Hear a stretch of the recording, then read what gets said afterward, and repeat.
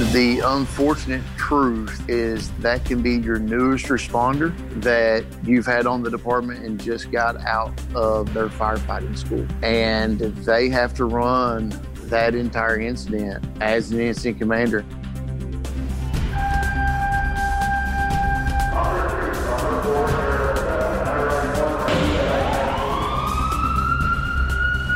From Los Angeles, this is Code 3, the Firefighters Podcast, hosted by award-winning journalist Scott Orr.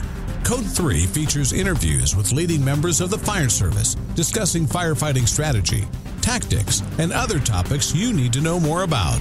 Now, here's Scott. That's right, and I will not let Parkinson stop me. Thank you for joining me on another edition of Code 3. You are listening to the show for and about firefighters. Now let's get started. If you're a firefighter in a large metro department, you might find today's topic a little unfamiliar. Because for firefighters in rural or even suburban areas, the challenges can be very different than yours. And if we're talking about a volunteer department, that alone adds a level of difficulty. Today's guest is the chief of a volunteer department that does cover a rural community. He knows that any call may be hampered by long response times, a lack of manpower, and even a lack of water. Yet his department has the same goals as every other, to get on scene and get the fire out. How to accomplish that? He's got some ideas, and the first 10 minutes on scene count. We'll talk about that. Justin Bailey is the fire chief of the Oliver Springs Fire Department in Tennessee. He oversees 20 paid on-call volunteers who cover a 5.5 square mile primary area. Mutual aid is much larger. Justin's also a master firefighter with the Knoxville, Tennessee Fire Department. Justin's also a master firefighter with the Knoxville, Tennessee Fire Department, where he served since 2007. He hosts seminars on volunteer training program development, professional development, and rural fireground management. And Justin Bailey joins me now. Welcome to Code 3. Thank you. It's great to be here. Let's start with the reality of volunteer responses. What's the number one problem you face? The number one problem that we face is manpower on any incident. The majority of our calls are happening at various times of the day. And the reality today is that the majority of our responders are working Monday through Friday, 9 to 5. So manpower is a big issue. So then how do you make people available for responses?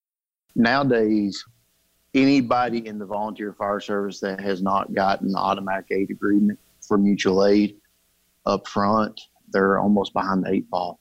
We're having to, what used to be able to get 1 or 2 fire departments and handle an incident. Now we're having to get 3, 4 different departments to work together to be able to have enough manpower to be able to mitigate just the basic house fire. And is that because so many of them are volunteer as well? It is because there are so many of them that are volunteer, especially in the area that I respond in. The majority of the time there is one career department and the rest of them in the area are volunteer.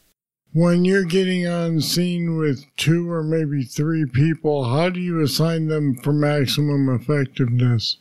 Maximum effect for any kind of incident is, we're talking strictly house fires, is going to be getting water on the fire.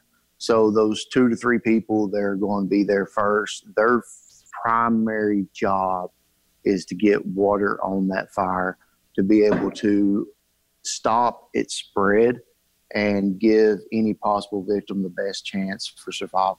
Third person is typically trying to size up and try to find any possible victims. And then that third person is going to be the kind of the eyes and the ears, trying to see if there's a victim.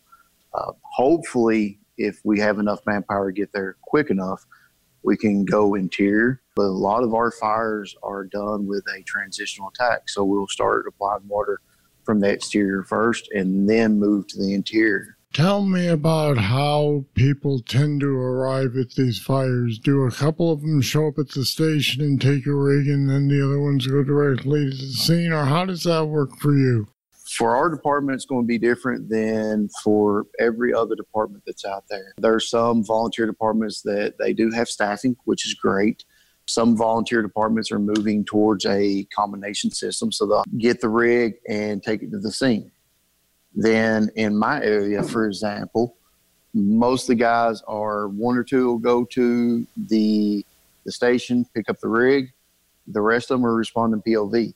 So it's not that 2 or 3 on scene all at the same time. Sometimes it's one's on scene and then a trickle effect of the rest of the responders, including your mutual aid and automatic aid departments. They're responding with you. There are times that you get one person who brings the rig out to the scene alone. There is times that happens. Is not ideal, but what can that person do effectively? I mean, what do you expect them to do if they're alone? They're setting up the entire incident. So as a lone responder, they're getting the pumping to gear. They're applying water either by a deck gun or they're going ahead and stretching the initial attack line. Usually that one responder, once they get the attack line in service or to the point that they're being in service, they have another responder or multiple that will arrive on scene. That's got to be a little hairy for one person to be alone. It is. And the hard truth and reality is that's the reality of most of the volunteer departments, especially in the more rural areas of America. People watch TV and they see, trucks pulling up from Chicago with Chicago Fire, and they've got 4 or 5 people on the rig. Whereas they live in, for instance, in my area in East Tennessee, in a rural area, and the reality is it's one person pulling up on that rig. And they're starting the process, and then you'll have a second person show up a few minutes later, then the third person show up a few minutes later. And, the study's been out there that we need more people there at the same time. So some of those departments are transitioning to having on-call duty staffing, but they're running into that on-call duty staffing is conflicting with their careers. So their full-time job, which puts food on the table for their family, is what's their priority because they have to take care of family first. So if it comes to on-duty staffing or working their full-time job, they're working their full-time job. Right. I know of a fire chief in Arizona who was told, you should supplement your career staff with volunteers. And he said, all right, do you own a business? And the man said, sure. He said, all right, so Bob works for you. Bob gets a page. He's got to go to a fire. Are you just going to let him leave? Well, I might need him to stay. Exactly. Everybody says that. And that's the truth and reality. Our department is blessed that I have a lot of guys that are career staffing somewhere else. So they have off days.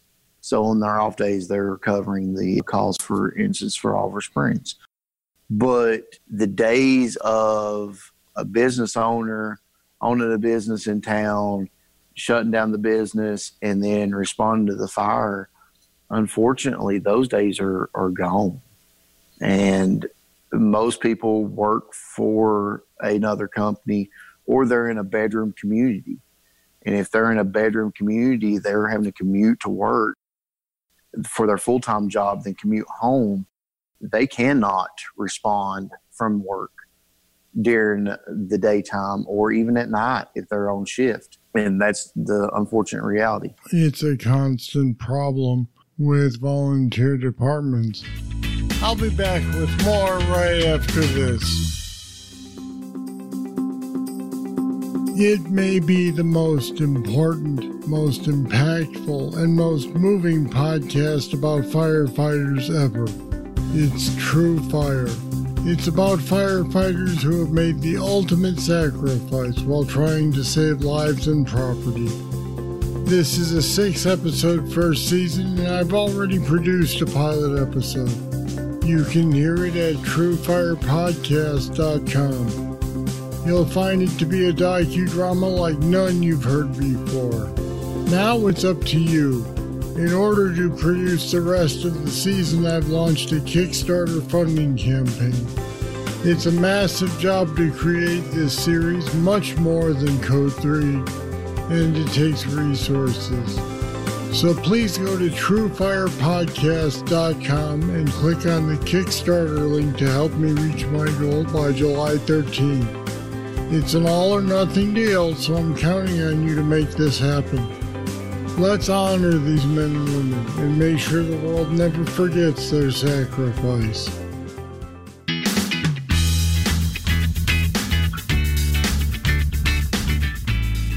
Let's switch gears and back to specifics again. Water is always going to be a problem in rural areas. Do you routinely dispatch a tanker on your structure calls? My primary jurisdiction is very diverse. I've got areas that have hydrants, and I have areas that do not have hydrants. So if I'm responding to my second go area, all those areas do not have hydrants. So on initial call out, those departments in particular will respond a tanker. In the areas within my primary jurisdiction that we know that does not have any hydrants, those tankers are coming to us from there. My department specifically, we run pumper tankers. So we do both with our apparatus. So then I imagine that you guys must drill pretty hard on water management. We drill hard on water management. We drill hard on just water supply as a whole. The mindset in the area is slowly changing back to efficient water usage. So what was it like inefficiently? Inefficient water usage was firefighters pulling up to 2, 3, 4 rooms that are involved in pulling a 1.5-inch hand line or 2-inch hand lines, because the mindset was we'll use less water on our hand lines, so we'll conserve our water. When in reality, the water itself was not being applied efficiently enough. It didn't give it that knockdown power to the fire, so that they use less water in the long run. Instead, what they did, they just prolonged the incident for a longer duration of time. Right, they used less water over more time. Efficient use of water is now departments pulling up and not being afraid of pulling those larger hand lines, 2.5 hand lines, along with either that or deploying a deck gun, flowing 500 GPM. How large are your onboard tanks? The ones that we run is 1250, so 1,250 gallons.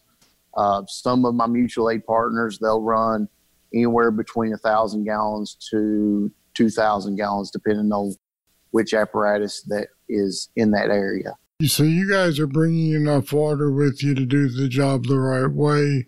And that's something that we've had to change over the years. In a rural setting, 500 gallons of water on an engine is not efficient use.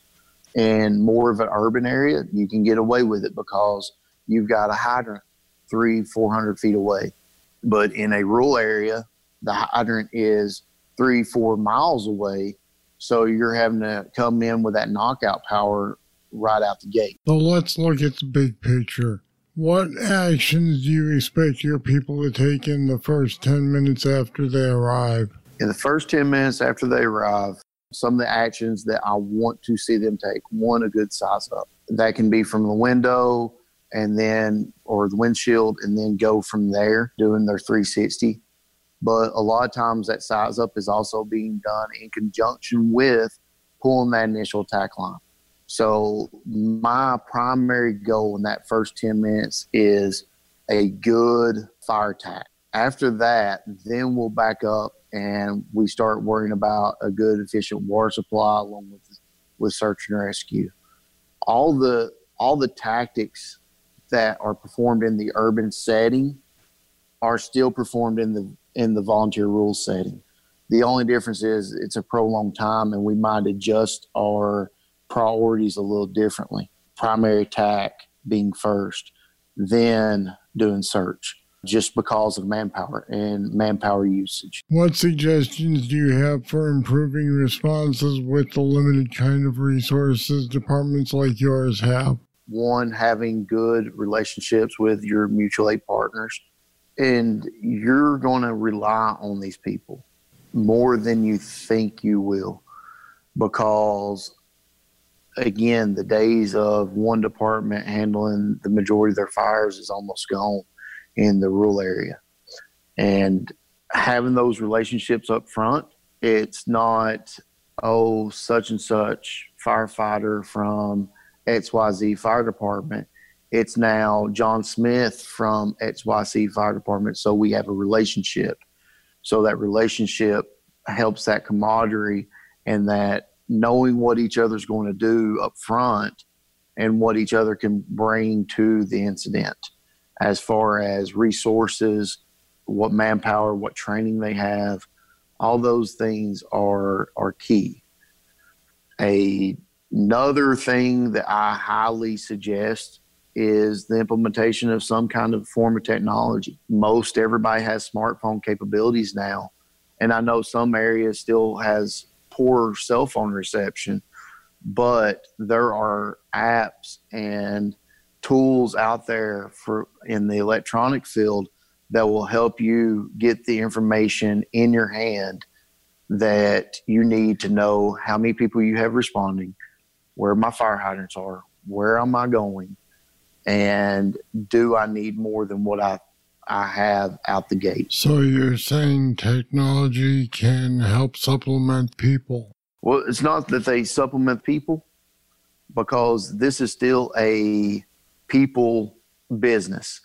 The technology, all it does is supplement and help the incident commander know that they may need to call for more resources than they originally thought up front. An example I would give is that if I'm responding into one of my farther reaches of my territory and I've only got 2 or 3 people responding from my department and my information is linked with my mutual aid department and they've only got 2 or 3 resources coming as far as manpower, I might have to reach beyond them and keep going till I know that I have enough resources. But all that's done by looking at an app on a phone.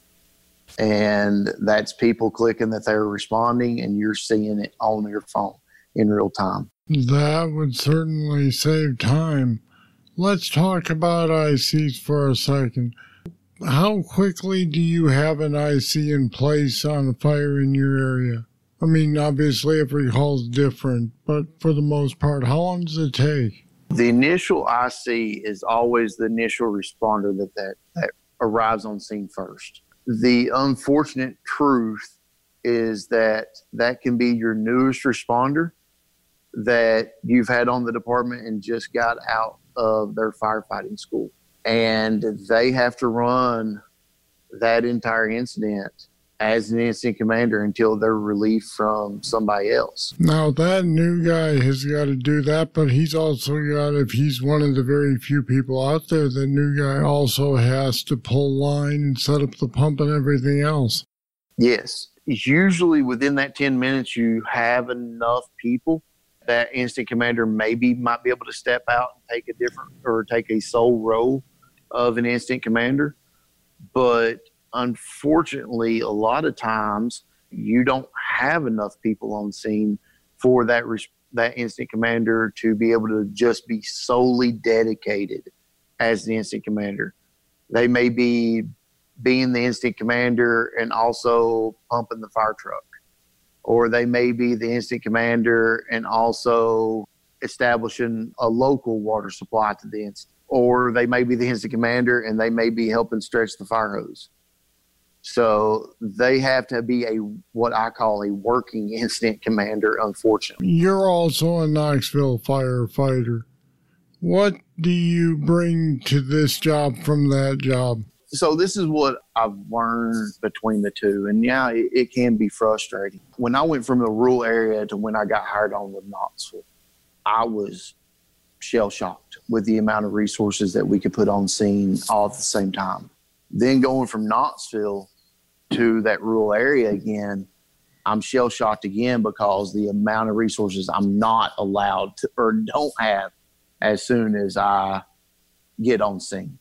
What Knoxville has taught me for the rural areas, the amount of people it really truly needs to be on scene to mitigate an incident. And it's helped me learn how to reach out more and get enough resources on each incident. If it's calling 2 and 3 departments past some of my normal responding departments to be able to get enough resources. Well, it sounds like they've got the right guy for the job there. Justin Bailey, thanks for talking with me on Code 3 today.